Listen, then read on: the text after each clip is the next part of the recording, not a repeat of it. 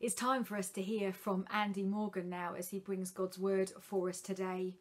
As I mentioned at the beginning of this service, we are in the third and final week of a mini-series called Resurrection Hope. When we were planning and thinking about the theme to share at CBC Online for November, the theme of Resurrection Hope rang out strongly to us. The central gospel issue of Jesus' resurrection and the truth of that for us as Christians today and for all time is eternally and always important. But we just felt in this season that we're in this coronavirus pandemic, as we are trying to speak and be people of hope amongst fear, it felt particularly poignant and resonant. Not only that, but we're all dealing with issues of mortality as we face loss of life around us. People thinking about eternity and hope and purpose and what life is about feels significant at the moment. And we wanted to explore what the Apostle Paul says in 1 Corinthians 15 about the resurrection of Jesus and the implications of that for his followers. So far, Louise Gilbertson and Roger Hubert have helped us to think about the resurrection, fact or fiction, about the resurrection and why it matters. And today, Andy is thinking about so what? What are the implications for us that Jesus rose again? What can we learn from what Paul writes in 1 Corinthians 15 here for us to take into our days, today and the days ahead in the season that we find ourselves in? God, would you speak to us today? Would you open our minds to hear the truth of your word? Amen. The current pandemic that we are experiencing sits alongside many others in history. We read of the Plague of Garland that took place between 165 and 180 AD and swept across the Roman Empire. Its major source of transmission was Roman soldiers returning home from campaigns in the Near East, and it's documented that it killed at least 5 million people. Yet during this time, there are reports that the Christian church flourished. They had a theology of suffering, having seen and heard of their Saviour who suffered and died himself. They were committed to staying in the cities and serving the poor and the ill when many deserted the cities for their own safety. But the primary reason they flourished is because they had and shared a belief in life after death, what we could call resurrection hope. And we can have this same resurrection hope today. In 1 Corinthians 15, Paul writes about this resurrection hope. When he talks about the resurrection, he and early Christians weren't just referring to an event that took place at Easter weekend when Jesus rose again, but a future resurrection as well, what we might call the general resurrection. That's why it's so good for us to spend 3 weeks looking at some of the verses in 1 Corinthians 15 and the resurrection hope that they give us for today. Bodily resurrection was the predominant, the most common view found among Jews in the first century. In Matthew 22, we read of Jesus answering a query from the Sadducees, one of the groups that didn't believe in the resurrection. But most of the Jewish people, the Pharisees and other groups, believed in bodily resurrection. Following the events of Easter, Paul writes with greater clarity and certainty about this idea of resurrection. He writes about it in 1 Corinthians 15. And I want to address today one of Victoria's favourite questions that she often helps our children to consider. The question of, so what? Resurrection hope? So what? What implications does that have for our own hope today, for our own way of living today? And I want to highlight 3 areas for us. Resurrection hope means resurrection is coming. Resurrection hope means all evil will be conquered. And resurrection hope gives purpose to life. Firstly then, resurrection hope means resurrection is coming. 1 Corinthians 15 from verse 20 says, But Christ has indeed been raised from the dead, the first fruits of those who've fallen asleep. For since death came through a man, the resurrection of the dead comes also through a man. For as in Adam all die, so in Christ all will be made alive. But each in turn. Christ the firstfruits, then, when he comes, those who belong to him. Resurrection hope means resurrection is coming, because the resurrection of Jesus means resurrection for those who are in Christ. To make this point, Paul talks about the resurrection of Jesus being the first fruits of those who have fallen asleep. Fallen asleep, talking of those who have died and not yet been raised to life at the great harvest, or at the second coming of Jesus. When writing of first fruits, his hearers may have had in mind the first fruits that were brought in from the harvest to the temple to signify and celebrate that a full harvest was coming. When you pick one tomato, the first tomato on a tomato plant you might have at home, it's a sign, promise, gives hope that more tomatoes are coming, that a greater harvest is coming. You might have a strawberry plant at home. When the first strawberry comes, maybe a few weeks before Wimbledon, there's hope that more are coming. So the resurrection of Jesus is the first fruits of the resurrection that is to come. The resurrection for all who are in Christ, verse 22, and all who belong to Christ, verse 23. The resurrection event of the first Easter weekend means there will be a resurrection event to come, when we too will rise again. It will be a bodily resurrection, so that Paul unpacks more from verse 35 onwards in this chapter. Paul, in a similar way to Romans 5, talks about all being dead in Adam, our representative figure, but being made alive in Christ, a greater representative figure. Verse 21 through 23 again for you.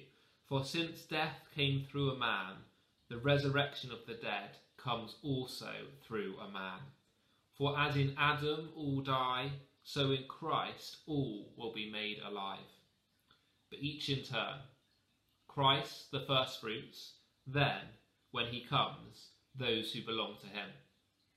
There are many things we don't know about the second coming of Jesus, about the resurrection, and sometimes that can stop us from talking about this and teaching about this. But this passage makes clear for us that the resurrection that has happened in Jesus will happen for believers when Jesus comes again. This, according to verse 24, is when the end will come. There is an order laid out here by Paul. Paul explains both that the resurrection of Jesus is the beginning of a longer harvest and how that harvest will be accomplished. We could equally be tempted to try and pin everything down, to predict and say the exact detail of how this will happen. But Jesus warns us that his coming again will be like a thief in the night, something we can be prepared for, but nevertheless will come as a surprise. For believers then, the resurrection is something to look forward to. Which brings us to our second point. Resurrection hope means all evil will be conquered. Verse 24 to 28. Then the end will come, when he hands over the kingdom of God the Father, after he's destroyed all dominion, authority and power. For he must reign until he's put all his enemies under his feet. That last enemy to be destroyed is death. For he has put everything under his feet. Now when it says that everything has been put under him, it's clear that this does not include God himself, who put everything under Christ.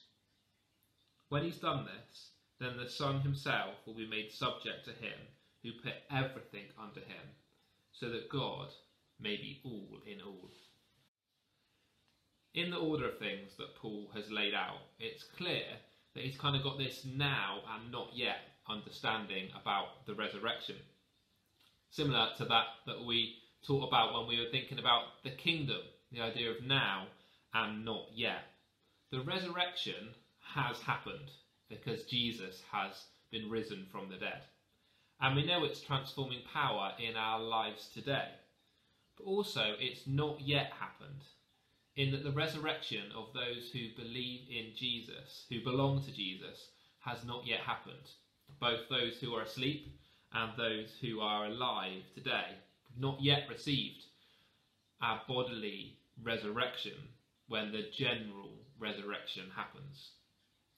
Paul writes that all dominion, all authority and all power opposing God will be defeated, even death itself. The end picture that Paul paints for us is that God will be all in all.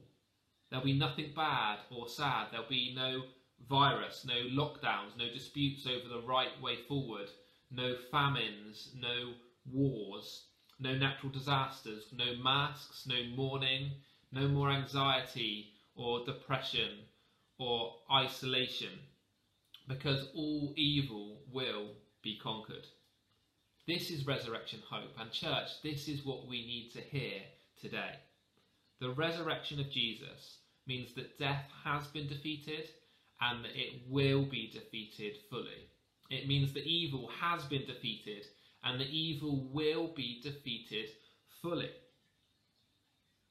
In this lockdown, there may have been particular things that you have found helpful. For me, I've found the practice of running really helpful.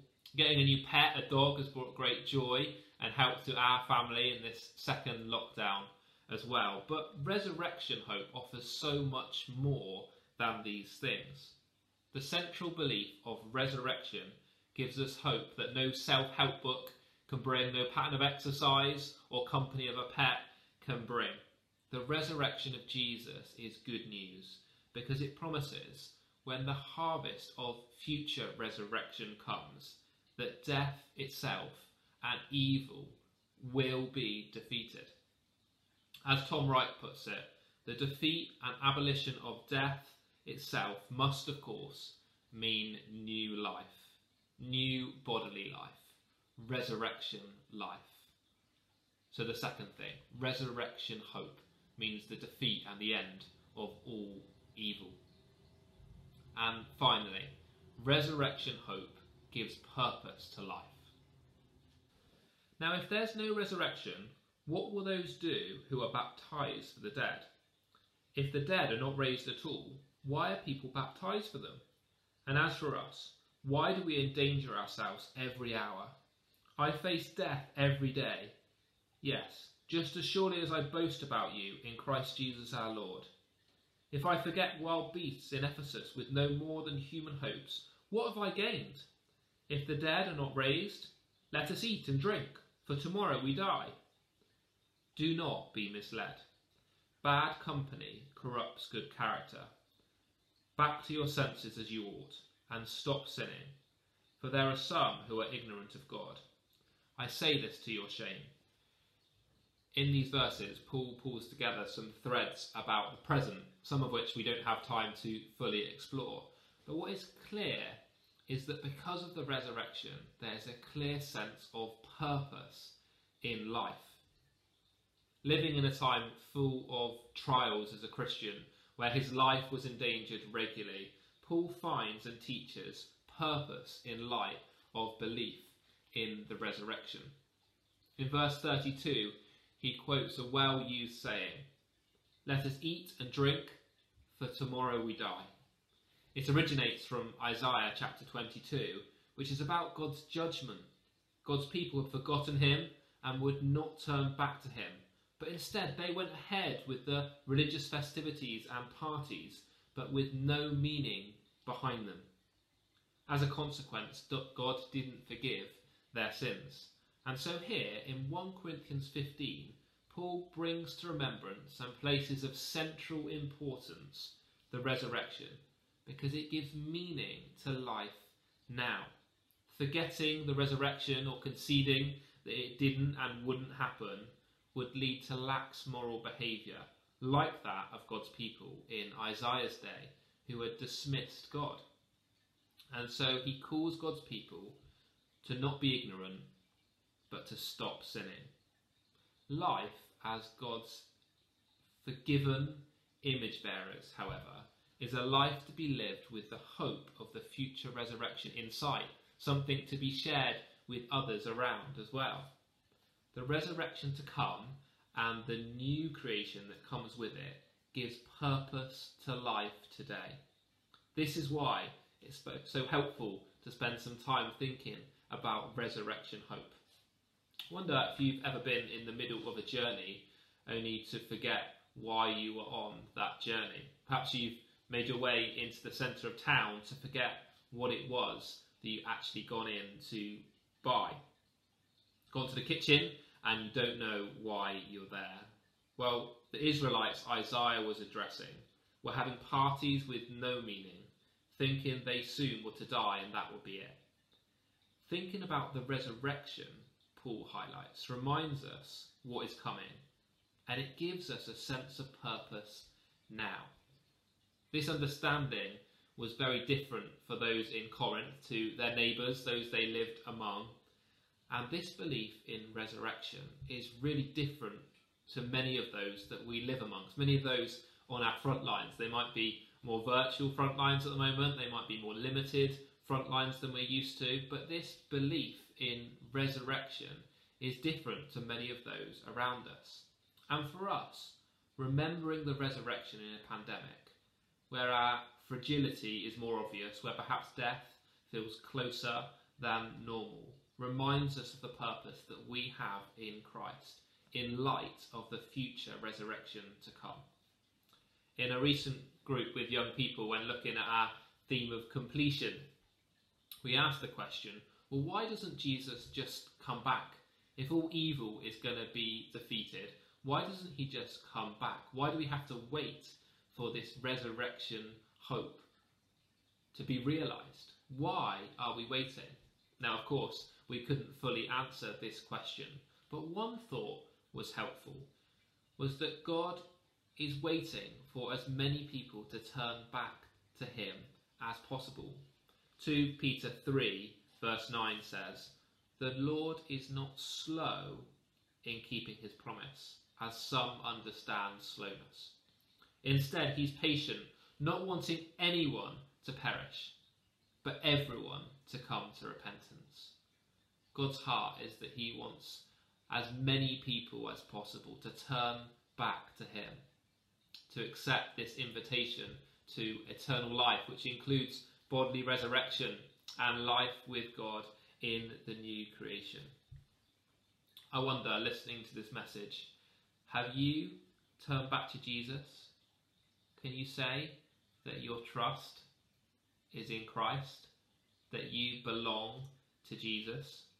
With hope, can you not just look back to the resurrection of Jesus, see that it happened, see that it's important, but can you also look forward with faith to the future resurrection to come? Resurrection hope is what we have. Resurrection hope means resurrection is coming. Resurrection hope means all evil will be conquered. And resurrection hope gives purpose to life. Thank you so much, Andy. What a great summary to this series, and a reminder today of what's important for us, that resurrection hope does mean resurrection for each of us, that resurrection hope means that evil will ultimately be conquered, and resurrection hope truly does give us purpose to our lives. As we come to Advent Words of Hope starting next week, this has been such a good and important grounding and reminder for us as Christian believers. I'd love to pray for us as we bring this series to a close and as we bring our service to a close today. So let's pray together. Let's pray. Risen Jesus, risen Lord Jesus, the resurrected Jesus, we thank you for resurrection hope. Thank you that you make all things new. Thank you that there is victory and power in your name. Thank you that you hold the keys to death. Thank you that by your might Jesus was raised from the dead, paving the way for us too to be raised. Lord, we want to pray together for those who particularly need to hear a word of resurrection hope today. We pray for those who are especially isolated and lonely at the moment. Lord, we ask for the truth of your resurrection hope to be near those who are fearful today. Lord, we pray for the poorest and most marginalised in our communities. We ask you to bless our government in this season. Our government has the power to speak hope through decisions that are made. And we ask for wisdom for our government making the best decisions for us as communities and as a nation at the moment. Lord, we thank you for the news about a vaccine and the hope that that brings. We want to pray for the successful rolling out of that vaccine programme. And we pray it would be a programme that does reach right to the corners of the globe. That this will be a global vaccine reaching any and every nation so that this pandemic can be drawn to a close. Lord, would you bring hope to our lives through decisions and practicalities, but more than that, Lord, through the truth of your word, that you are the hope giver today and for eternity. And for you, as you listen today, let's posture ourselves to receive God's hope in our lives again, his resurrection hope. Lord, we come to you. I want to speak over my church family, your resurrection hope. Jesus, you died for each and every one of us. You paved the way for us to be raised, for us to have eternal life with you, and we thank you. And as you're listening and praying with me, I speak God's hope over you into your life today. May you know him near, whispering his truth, strengthening your soul today. And as we close, why don't we pray together? Why don't we pray these words of a prayer together? Pray them out loud if you'd like to. We'll pray it together out loud as we're watching and listening together as we close today and close this series. Let's pray. Risen Lord Jesus, the Lord of yesterday, today and forever, the Alpha and the Omega. Thank you for resurrection hope. Thank you that you make all things new. May the light of Christ, rising in glory, banish all darkness from our hearts and minds. We thank you today for resurrection hope. Amen.